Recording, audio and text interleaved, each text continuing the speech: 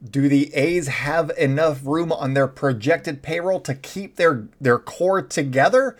If they do make a trade and trade one of their core guys, who would it be from a financial and competitive aspect? All that and more on today's episode of Locked On A's. You are Locked On A's, your daily Oakland A's podcast. Part of the Locked On Podcast Network, your team every day.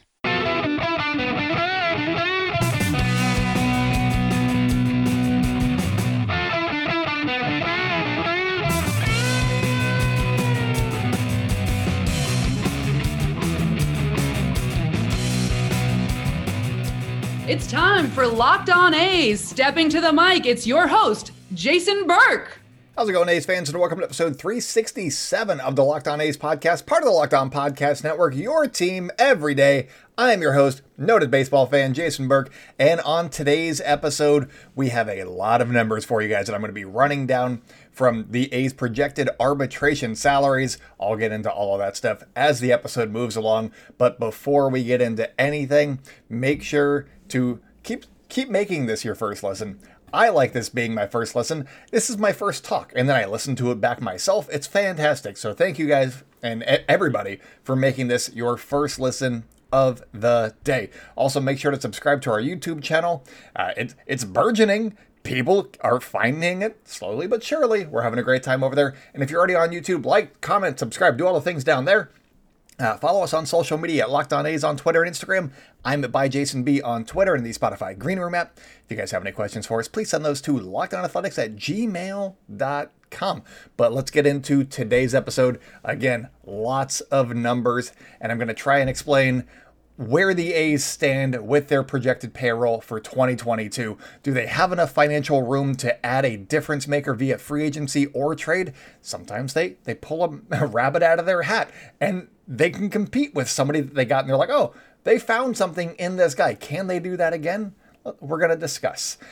Do they need to make some moves to clear a payroll in order to reconstruct their roster into a contender? Or are they going to tear it down? What are the options here for the A's? We're going to do all of this on today's episode. It's going to be a lot of fun. So let's get into it. According to MLB trade rumors, the A's core is going to be getting some pretty decent raises. In this first segment, I'm going to be going over the raises and what the payroll is going to stand out. So let's start with the guys who have locked in salaries, and that is Stephen Piscotty, who's going to be getting $7.58 million. You got Elvis Andrus, who's going to be getting $7 million from the A's. He's got some other money coming from the Rangers, but he's got $7 million counting towards the A's payroll. You got Andrew Chafin at $5.25 million and Jake Diekman at $4 million. And again, I've said this on previous podcasts, Diekman is a team option with a $750,000 buyout, so it's not guaranteed that his money will be counting towards the payroll. I'll discuss that a little bit later. And then also Andrew Chafin's is a mutual option, so that means that the A's and Andrew Chafin both have to say yes in order for him to opt in and return to the green and gold in 2022. So the team salary numbers that I'm going to go over here in a minute, a couple of minutes from now, have both Diekman's and Chafin's salaries included, baked into the added or the projected payroll for 2022. So just keep that in mind. Make a note. So let's go over the arbitration estimates from MLB trade rumors. We're usually pretty decent at being very close to the ballpark on what these players end up signing for. So first up, we're going with Sean Manaea. He's going to be making a lot of money. He's set up for a very, very nice raise, according to MLB trade rumors, at $10.2 million in his final year of arbitration before he hits the free agent market. So that's one more year of team control. He's got followed by Chris Bassett, who's projected for $8.8 million in his final year. You got Chad Pinder getting a slight raise in his final season after an injury-plagued season.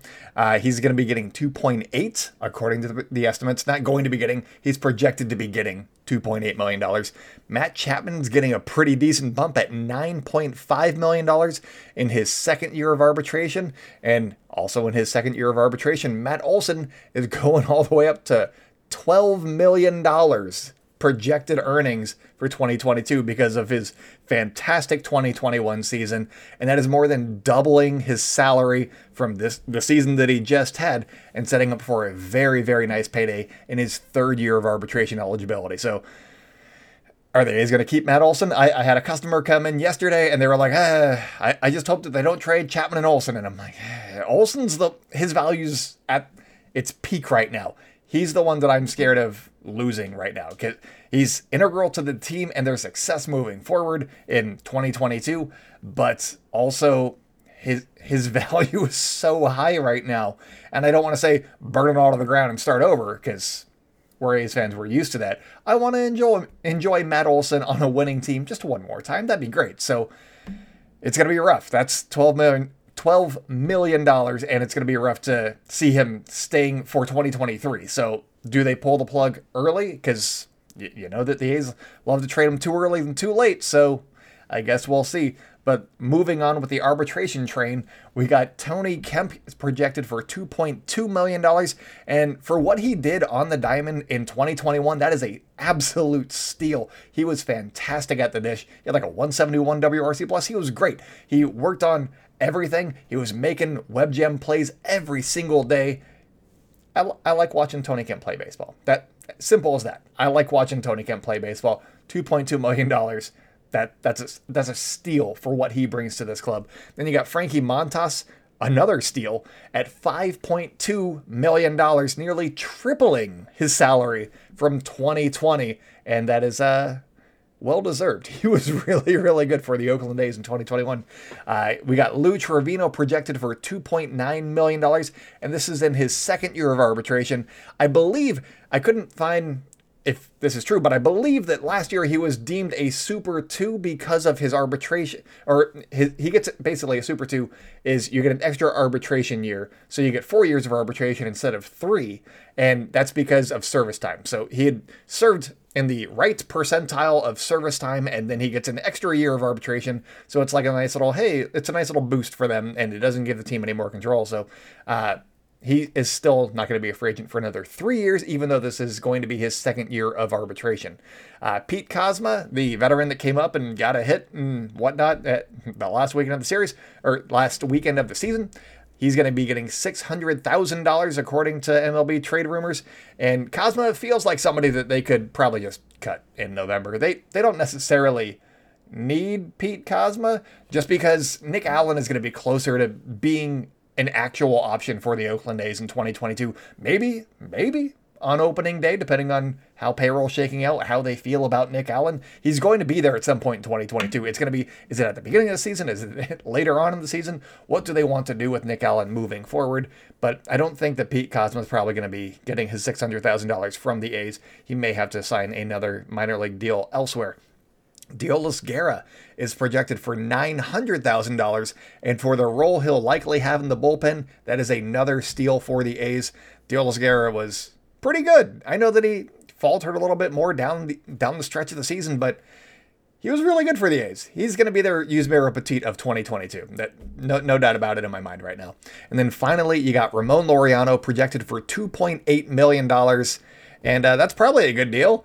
We don't know what to expect right now, but I'm expecting him to be fine when he comes back from his suspension. So I assume that he'll be great. And so that means in total, with both options picked up and Kozma getting non-tendered by the A's in November, the A's payroll is projected to be roughly $89 million. This is basically the $81 million or so from the 14 guys that I just mentioned, the 4 guys that have their contracts in stone, and then also the other guys that are arbitration eligible, and then plus an additional 12 players making the major league minimum. So that they're going to be filling out the roster. You know, you got your Sean Murphys, you got your other guys that are making the major league minimum, and that's how you fill out the roster. And with all that, they would have a projected payroll of around $89 million heading into 2022. So with that in mind, the A's could theoretically field their full core if they wanted to, if they could make some other money work. But I don't know if they can find guys to play the outfield and pitch in relief and be like really, really good, important pieces at the major league minimum. So they're probably going to have to trim from somewhere. My guess is that the version of the team that they would field with all of their core and then just making up the other 12, half of their roster of major league minimum guys, it'd probably be fairly good, but probably not necessarily competitive in the postseason. Could they compete with the Mariners? Maybe. I'm not sure. Would they still be a third place team? Maybe. Could they be a second place team? Maybe. Could they maybe contend for the division crown? Depends on what the Astros do, really. So if the A's were going to run it back for one more time, which player or players could they end up moving to clear some salary and still have a decent chance in October? Stay locked in with Locked On A's to find out. This episode is brought to you by Rock Auto. With the ever-increasing numbers of makes and models, it's now impossible for your local auto parts store to stock all of the parts that you need. Why endure often pointless or seemingly intimidating questioning and wait while the person behind the counter orders the parts on their computer, choosing the only brand their warehouse happens to carry? You have computers with access to RockAuto.com at home and in your pocket. Save time and money when using Rock Auto. Why choose to spend $30 or $50 or even 100% more for the same parts from a chain store or car dealership? RockAuto.com is a family business, and they've been serving do-it-yourselfers online for 20 years. And RockAuto.com prices are always reliably low for every customer. So go to rockauto.com right now and see all of the parts available for your car or truck. Right, Locked On in there How Did You Hear About Us box and let them know that we sent you. Amazing selection, reliably low prices, all the parts your car will ever need. rockauto.com. Welcome back to the Locked On A's podcast. If you guys are enjoying the show, make sure to subscribe to our new YouTube channel and also make sure to follow the podcast wherever you like to hear podcasts. Follow us on social media at Locked On A's on Twitter and Instagram. I'm at ByJasonB on Twitter and in the Spotify Green Room app. If you guys have any questions for us, please send those to lockedonathletics@gmail.com. Also, one more time, thank you guys so much for making this your first listen of the day. Locked On A's is free and available on all podcast platforms. But let's get into it. If the A's need to make a trade, what are they going to do? I'd be fairly surprised if the A's didn't make a trade that hurt at least a little bit, just because I feel like they need to do that this winter. And it pains me to say it, but that's, I think my true feeling is I think that is probably what's going to happen, is they're going to make at least one trade that hurts. So with so many players getting pretty decent raises in arbitration, that's usually just how it goes in Oakland. You see payroll go up, they're like, all right, let's cut that. And then, so it's what I'm expecting. If it doesn't happen, I'll be very happy. And if they don't make it, whatever, it's fine. I got to watch all these guys play one more year and I'll be very, very happy. And I'd be very surprised if the A's just didn't do any of that. But as I just went over in the first segment, the A's could theoretically keep most of their players together for at least the beginning of the 2022 season and see where they are around the trade deadline before starting a full-on trade deadline fest. They could have a complete fire sale if they wanted to at the trade deadline, but see how it goes at the beginning of the season. If they look like a juggernaut, they're like, sure, let's go for it. But if they don't, then they're like, all right, well, sell everybody at the trade deadline. And we gave our fans another few months with some of their favorite players. So if they're going to trade one player, who could it be? I know most fans would say Piscotty or Andrus, just because fans don't like those two players and they're making a decent amount of money because they're basically combined to making around $15 million. But keep in mind that neither player has a ton of trade value and neither player is necessarily great. And who would want to pay them $7 or $7.5 million? That seems like a rough bargain, I think. I don't think that's going to happen, but I think that it's possible that the A's could move one or both of these guys, but they'd have to eat a significant amount of the money owed to them and may just get a middling prospect in return, if anything, and they'd save like $1 or $2 million. It'd be some team taking a flyer on Piscotty or Andrus. Probably Piscotty, because Andrus still has that option year in 2023 that we'll figure out if that's a player option or a team option. I think it might have switched when he got traded, but depending on where you look, it's different. So we'll find out when it happens, I guess. But I think that it's definitely worth exploring moving one of those two guys just because they're not necessarily big parts of the plans for the A's moving forward, and they're owed a decent amount of money. But I wouldn't be spending a lot of time and energy trying to find a trade partner for either of those two guys either. So Of the main arbitration guys, my thinking is basically who is the one player that is set up to make a decent amount of money that the A's may be able to compete without. So in other words, the prospect return might not be great, but moving the money could make it worth it for the A's to go pursue other guys in free agency or free up some cap space, not cap space, but their own projected cap, and go make a trade for a guy that costs $4 million or something like that. Who could they move in that regard?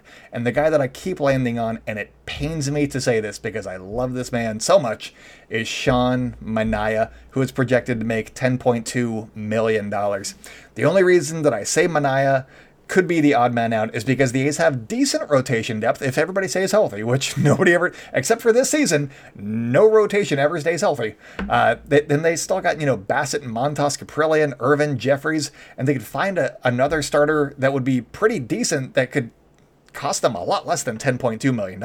They got Cole Irvin from the Phillies for cash, and they were fairly similar pitchers. You take out the Mariners stats, which is like 6 starts for Cole Irvin, and he was like a 3.5 pitcher. He was really, really good. He had a 3.5 ERA, whereas Manaea had a 3.91 ERA, which was good for the most. He was better than the ERA suggests, I think. He had a really, really crappy August, and it just it kind of snowballed. It really inflated his stats. That month of August just inflated his stats, and a couple of other bad starts, like in Boston. He did not have a great game either. So it just feels like the A's could find someone to put up a similar ERA for the league minimum. There you go, league minimum. Kind of like Cole Irvin did last year. That's basically my reasoning on this one. They have a little bit of depth, and it feels like they might be able to find somebody, or maybe two somebodies, to create a little bit of depth and also be fairly effective, just like Sean Manaea.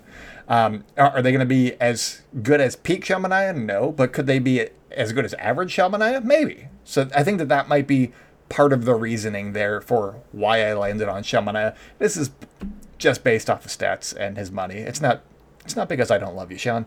Again, I do not want Sean Manaea to go anywhere. He is one of my favorite A's. He has been since the moment that he debuted. I got I saw him pitch in the Fall League All-Stars game. That was amazing. I was so hyped for that. Was that 2015? He was amazing. I love Sean Manaea. He's been great. He's just a great guy in the clubhouse. He's a great guy in general.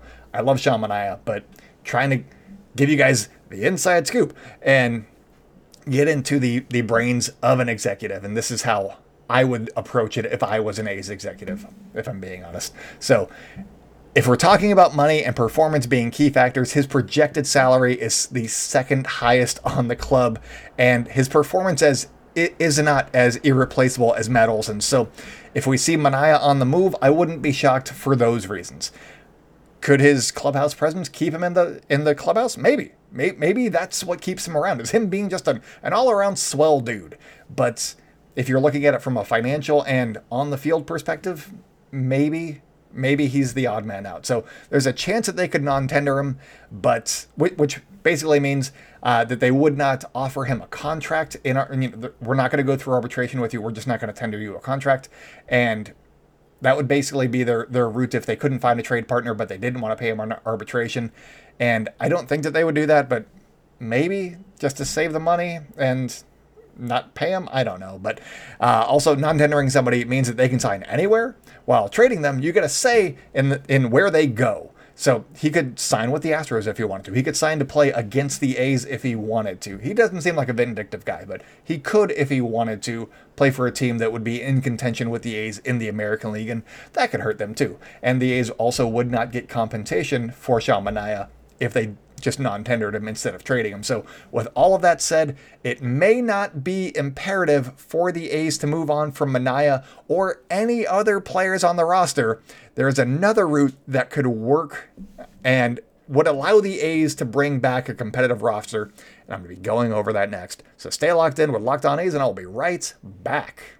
We're back and better than ever. All eyes are on the gridiron as teams are back for another football season. As always, BetOnline is your number one spot for all pro and college football action this season. With a new updated site and interface, even more odds, props, and contests, BetOnline continues to be the number one source for everything football. Head on over to the website or use your mobile device to sign up today and receive a 50% welcome bonus on your first deposit. Don't forget to use the promo code LOCKEDON to receive your bonus. If you haven't been listening to the ads this week, and this is your first time hearing this, they have changed the code to Locked On. That is the new promo code that you have to use to get your 50% welcome bonus. So remember, Locked On is the bonus that you want. And that's the bonus that you want to use for football, basketball, boxing, playoff baseball, which is really heating up. It got exciting. Right down to your favorite Vegas casino games. Don't wait to take advantage of all the amazing offers available for the 2021 season.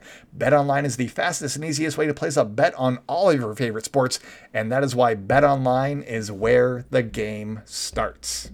Welcome back to the Locked On A's podcast. If you guys are enjoying the show, make sure to hit subscribe on wherever you like to hear podcasts. Follow our new YouTube channel. Follow us on social media at Locked On A's on Twitter and Instagram. I'm at @ByJasonB on Twitter and the Spotify Green Room app. If you guys have any questions for us, please send those to lockedonathletics@gmail.com. I want to get a mailbag going. Fill up my inbox. I want to hear your questions. I want to field your questions. I want to answer your questions. Send me your emails, you guys. But let's get back into this one.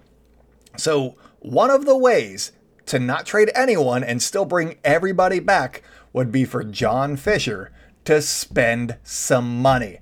This is not going to happen willingly, but he could be forced to spend a certain amount of money if a salary floor goes into effect during this winter's CBA negotiations.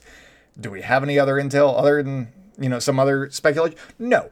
But it could be a thing. It could be a legitimate topic of discussion during the CBA negotiations. So maybe the A's will have to spend like $100 million under threat of penalty. Not death, but penalty. Maybe. I'm kind of hoping for it. But the owners have already proposed a salary floor of $100 million with some preliminary negotiations going on. So maybe it's something that will actually be considered and potentially even implemented. I'd be very on board. I think I'd have to read a little bit more, but initial take, being an A's fan, yes, make my owner spend more money because he doesn't like to do that. And if there was a salary floor put in place, there would also probably be a salary cap, which I'm not as wild about. And the Players Union probably wouldn't be on board for that either, because that would essentially limit the amount of money that the top stars of the game can make. You're not going to be able to pay guys 40, 35, 40, or even more money moving forward as inflation keeps going on, if you can only spend like $180 million as an entire team. And I assume that they would make those penalties a lot more than what's happening right now, because the Dodgers are like $70 million over the salary cap.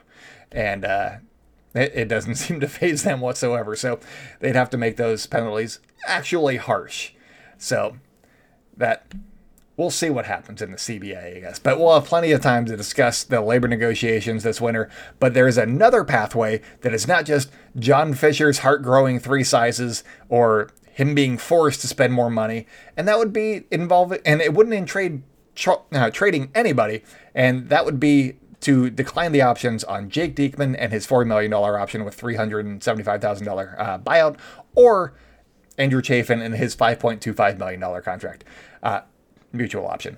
Diekman's options may be declined anyway because of, up and down performance, and Chafin has had a pretty solid last couple of seasons, so maybe he rejects his side of the mutual option and seeks out a multi-year deal on the free agent market instead, because he's been a pretty good reliever. He had like a 1-something ERA. He was really, really good in 2021. He was also very, very good in 2020. Maybe he tries to turn that into a multi-year deal as opposed to taking the 5.25 from the A's in 2022. That's one option. There's a chance that the A's could re-sign Andrew Chafin for something like 2 years and $10 million, which doesn't sound like a huge increase, but it would be guaranteed extra money for him, another $4.75 million. And it would also save the A's around $250,000, which isn't a lot, but it is something. Maybe they could do something with that. And that could also just be wishful thinking. The A's likely wouldn't keep him for the second year of that deal because they're going to have to trade guys away at some point. So he'd be here for 1 year for a little bit less, and then the A's wouldn't have to pay him in 2022, and unless he was or in 2023. I'm sorry, and they could just trade him, and he could go to a team that's in contention that wants him, and it would work out well for both sides still, I think, even if he did take that small payroll cut in 2022. And if the A's ended up with neither reliever, then that would save the club about $8.5 million heading into 2022. And that's after Diekman's buyout as well. So that's why the 4 and 5.25 doesn't add up. It's Diekman's buyout being included in that, but it would also leave them with 2 more bullpen holes in an already depleted group of bullpen arms. Basically, the A's would have Lou Trivino and Deolis Guerra, and then like Sam Moll, Domingo Acevedo, AJ Puk, and maybe one of the extra starters. And by I mean extra, like quote unquote extra, because injuries happen too. And maybe they could use one of the extra starters as the longman. They'd have a lot of work to do to make that a functional group.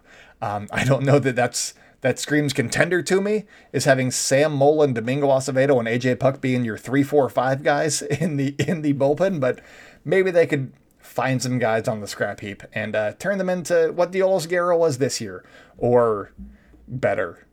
Whatever the Giants did, do that, I guess is my answer to that.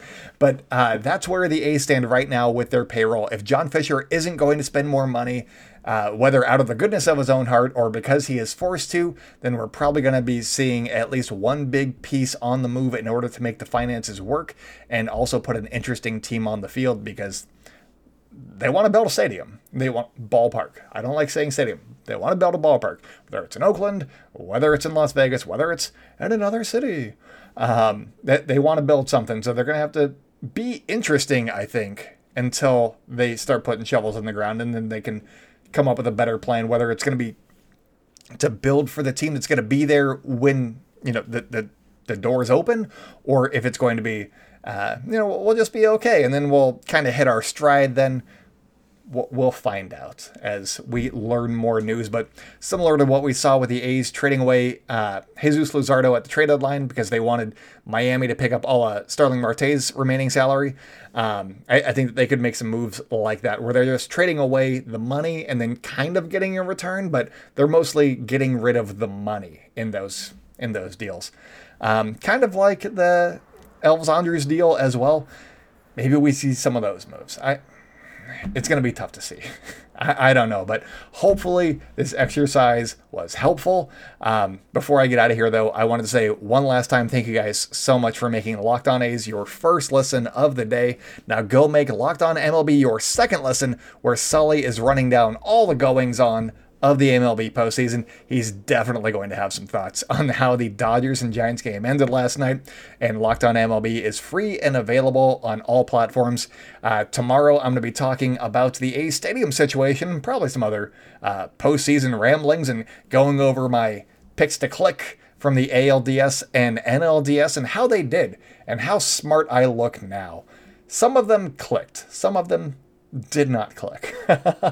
So I'll go over some of that stuff for you guys too. But just the latest updates on the A's stadium situation. That'll be the first segment in this afternoon's podcast. I'll be recording on Friday afternoon to get you guys another one for your, hopefully, work time commute back home. So anyways, that is it for me today, guys. So until next time, go out and celebrate good times, Oakland, and I will talk at you tomorrow.